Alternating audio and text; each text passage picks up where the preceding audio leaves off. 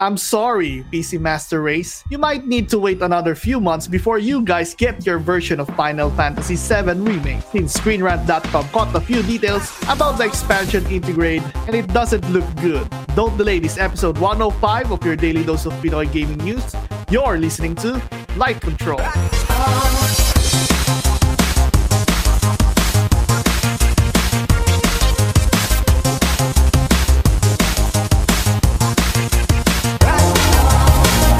Control, the #1 video game podcast in the Philippines, is brought to you by Easy PC. Don't complicate your first PC build, chillax. Take it easy at Easy PC.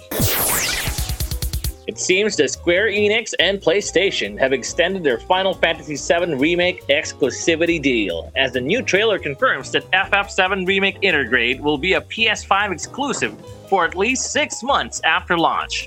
FF7 Remake is a best-selling PS4 exclusive, but fans have always known that it wouldn't stay on the system forever. Final Fantasy VII Remake was first announced at E3 2015, where its very first trailer confirmed that it was a timed PS4 exclusive. The original time exclusivity period was confirmed to last for a year, which was extended when FF7 Remake was delayed. The original timed exclusivity deal for FF7 Remake was scheduled to end on April 10, 2021, but no announcements have been made regarding ports on other systems since. The upgraded PS5 exclusive FF7 Remake Intergrade is coming in June, so Square Enix released a final trailer for the game Friday, showing off its improved graphics and new content in the FF7R Intermission DLC. The trailer was also uploaded to the official PlayStation YouTube channel, and this version ended with a reveal that FF7 Remake Intergrade will remain a PS5 exclusive for at least 6 months after June 10, confirming that no other version of the revamped port will be released until 2022. It's unclear if this exclusivity extends to the original FF7 Remake, but it would make sense if it does. Many fans were expecting PC and Xbox ports of FF7 Remake to be announced when the original exclusivity deal presumably ended in April. It's possible that Square Enix and Sony's new PS5 deal for FF7 Remake Intergrade and the Yuffie Intermission DLC is part of a larger agreement that also encompasses continued PlayStation console exclusivity for the base game. Iyakan na ng PC Master Race na to. Kasi most probably they've been waiting for FF7 Remake to come out sa PC this year eh. Yeah, definitely. I mean, sino ba? Uncle Phillips? Ba PC Master Race ka, di ba? Yeah. Pero PS4 pa rin yung preferred place mo to play FF7 Remake or better na sana kung PC? Mas siguro feeling ko PC. Mas madaling yung controls niya yun. What? I mean, mas ano ako eh. Kung mga ganitong parang mga fast-paced na tipong yung parang FF15, ganyan, FF7, yung style, mas gusto kong ganito sa kasi pag sa PC kasi more on isometric strategy lang ang nilalaro ko eh. Pero pag yung tipong third person, tayo? Sa console. Oo nga eh. Pero ang weird no? Kasi parang ang yaman ni Sony. Bumili na naman ng nag-buy time na naman siya for exclusivity ng FF7 Remake. So, hindi lang intergrade yung in-extend yung buong FF7 Remake talaga. In-extend pa nila another at least half year. If you saw the trailer of FF7 Remake Intergrade, you will see that at least 6 months. At least. Di ba? Parang 6 months na. Bakit at least 6 months? Ano yung meron sa wording na yun? Does it mean na si Sony ang magdedekta kung kailan nila i-let go yung FF7 Remake? Or does it mean na yung software na ginawa nila, tinest lang nila sa PS5 tapos sasabog siya sa ibang platforms? Ganun ba yun? Well, ewan ko dito sa Square Enix. Pakikoy natin. Ang sinumura. Sinumura na naman. Ito na naman tayo kay Nomura. Diyan. Hindi na sinumura ang director na FF7 Remake, di ba? So parang nag-iba na. Oh, yeah. Ayun. Pero sino ba may say talaga dyan na Is it parang call ba ng mga ng developer? O sige, go! Pakalat na yun. O si Sony ang Normally call siya na developer. Pero pag kuwaya sinabi ni Sony, sige bigyan kita ng $50 million para sa akin lang to. Siyempre, susunod sila sa deal. Ang deal natin, kailangan 1 year exclusive ka. Tapos, pag nagbigay ulit si Sony ng pera, syempre kung compute ng Square Enix yan. Okay, pag nagbigay ng pera si Sony, will it be enough para sa sales Oo, tama. Kung magsasell siya sa Xbox. Na siguro calculate nila, medyo nilalang yung Xbox. So, lalagay lang nila sa Game Pass to. Lagay sa Game Pass to. Tapos wala nang bibili. Sige, unahin mo natin kay Sony, tapos pag Game Pass natin later. Ganun ang maging strategy doon. Most probably. Pero, ang panalo doon, si Sony. Kahit nagbayad sila ng pera, may mga tao lang mas interested bumili ng PS5 over an Xbox kasi because of these lang. Yung game wala sa Xbox talaga other than the medium, wala talagang ibang exclusive content na like as big as Final Fantasy 7 Remake. Ayun. In the medium nga is di ba? PC pa. May PC pa siya. At saka medyo indie pa rin yung medium. Hindi naman siya. Hindi mo siya talagang big title talaga or kaabang-abang na title talaga. Na parang bumaliktad yung mga tao or ma-influence ka talaga bumili ng console. Tama. Yun. Yung ex-boy natin, tanongin natin yung ex-boy natin. Nalulungkot ka ba na hindi pa dumarating yung Final Fantasy 7 Remake sa Xbox? No, because I have it on PS4 and I'm really happy. Pero I'm quite happy that ng Xbox, iyak sila talaga ngayon. Well, of course, I guess ganun lang naman yan. It's a matter of choosing your talaga kung if you bought investment. Yeah, Tito. Kasi kung naman din, if you're routing for, although it would have been good if na-release to sa PC. Although actually, nung in-announce yan yung about sa time exclusivity and then, di ba, nag-vouch yung mga tao na, sana ma-release na sa PC, right? Yeah. It's highly unlikely. You know why, Tito? Because for me, kari-release lang nung Kingdom Hearts collection for PC. It's like Square flooded the PC MR with their hits. So it's unlikely for me na pakakawalan din nila sa FF7 pa this early. Kaya, it doesn't bother. Diba? It doesn't bother me. I don't think it's gonna cannibalize Kingdom Hearts naman. If you sell FF7 Remake. I mean, I would argue that those who don't like Kingdom Hearts at all are waiting for Final Fantasy 7 Remake. And for those who like Final Fantasy who don't like Final Fantasy 7 Remake or like both franchises, I would argue that they will prioritize Kingdom Hearts first over FF7 Remake. Oh, really? Well, ako naman, ang thinking ko naman kasi I think these are these games share a commonality because of how it's designed. Diba? Mas more on compared to just the purest FF7 players, mas ang dating niya yung modernized na FF15 na Kingdom Hearts style right? FF16, bro. FF16. Well, 16 is a different story though, right? Kasi FF16 is made by the team who made FF14. Yes, that's true. Oh, yeah. Well, anyway, I don't know, man. It's pero, just for me. Ano ka ba? Kung fanboy ka ng Final Fantasy series, PC Master Race ka ba?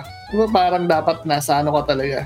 PlayStation talaga. Kung fan ka ng Final Fantasy talaga, pero siguro kasi yung mga casual na lang na, sige, okay. Parang ganun. Alam mo, tama ka nga, kung fan ka ng Final Fantasy, tapos pinagpipilitan mo yung Nintendo Switch mo. Di ba isa ka doon sa chibi version ng 15, di ba? Tama. Tsaga ka nun. Diba? Tsaga ka rin sa mga itsura ng mga yun. Tsaka ever since naman talaga. Di ba? Medyo struggling ka financially na yun lang ang meron ka. Well, you can always do the Jack Sparrow kung struggling ka. Pero anyway, not to incite. Of course, we don't promote piracy. Sorry, guys. It's just that, yun, tama nga. Kasi kung ever since naman talaga FF7 days pa, the classic one, nasa Sony na Sony na yan. Yung sunod-sunod na yan na Sony. It's funny that people forget that the Final Fantasy franchise started on Nintendo. Yeah, yeah. That's a good point too. Parang it's funny lang. I mean, I do agree that a lot of people think that if it's a Final Fantasy game, it should come to the PlayStation immediately or parang it's a given na, di ba? To think na lumabas yung Final Fantasy 16, we weren't even surprised that it's an exclusive di ba? Yeah. Pero yung sabi ko noon na ironic na sa Nintendo nagsimula yung 1 to 6. 1 to 6. Pero ang meron sa Switch yung 7 to 15 na nagsimula sa Sony. Yung 1 to 6 pero port na to after Nintendo. Yung available Switch. Yung available sa Switch na to is mga after nag-expire na malamang yung exclusivity nito eh. Right? What you think, Tito? Kung tama. Not only that it's true, but at the same time, these are backlogs eh. Yeah, backlog. Backlog.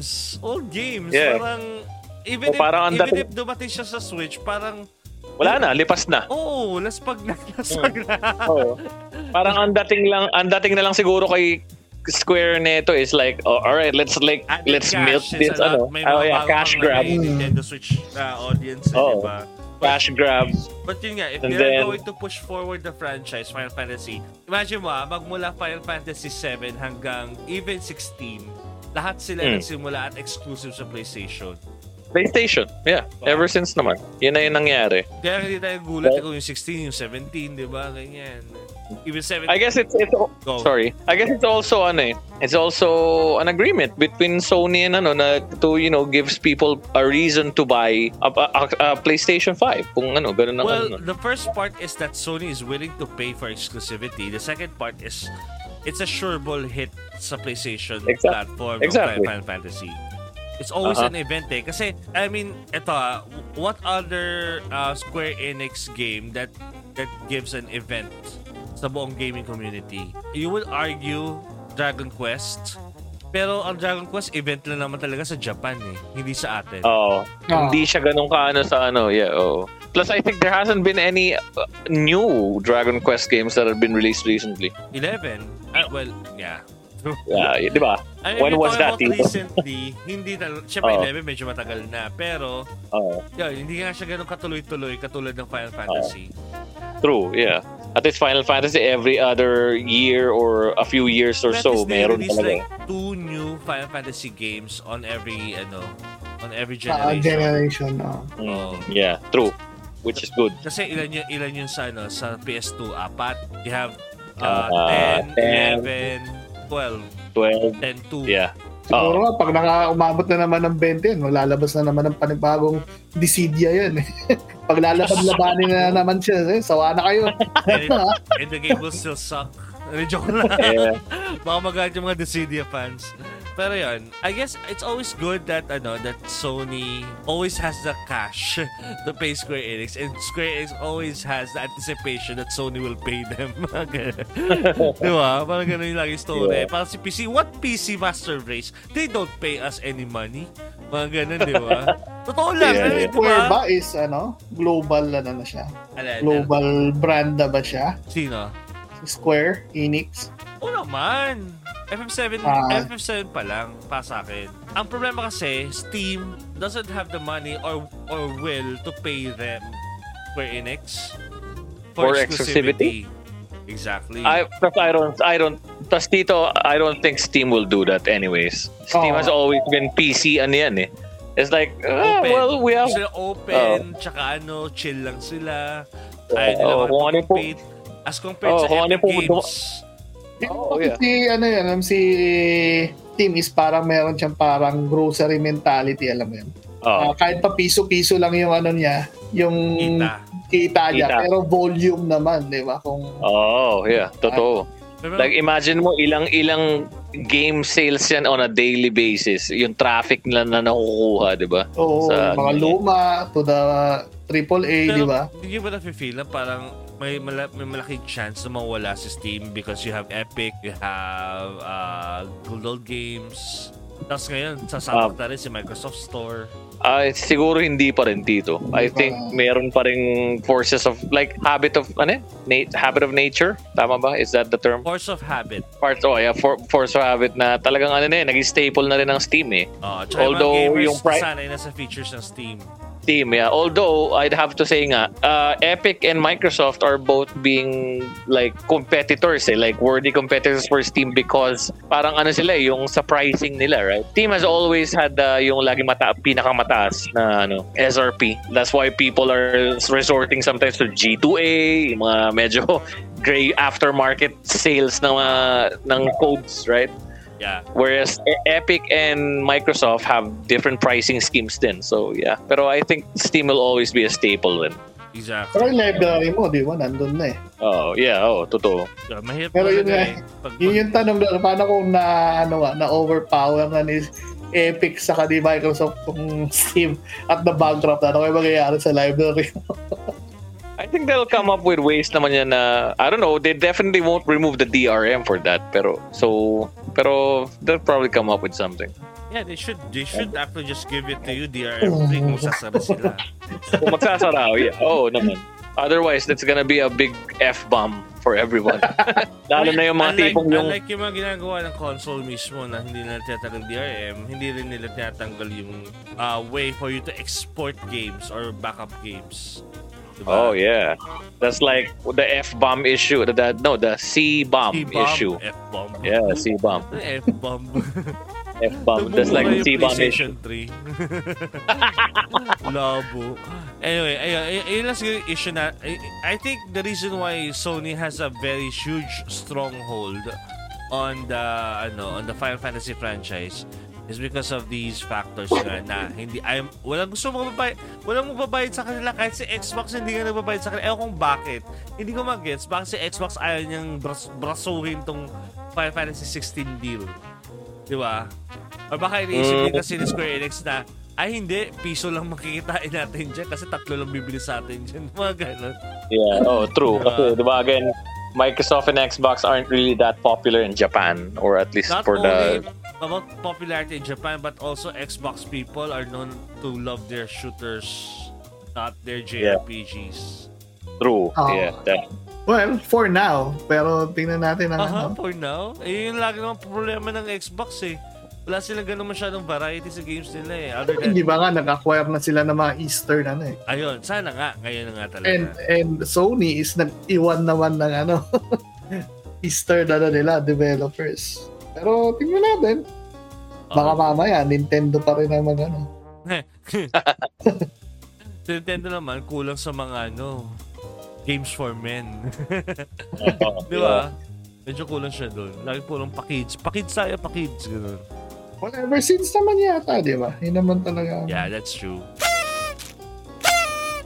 Light Control is powered by ECPC, Rack Gears, and Game Express. You can catch your favorite episodes of Light Control at Google Podcasts, Apple Podcasts, Spotify, Stitcher, and other podcast apps. Just search Hype Control and download new episodes every day.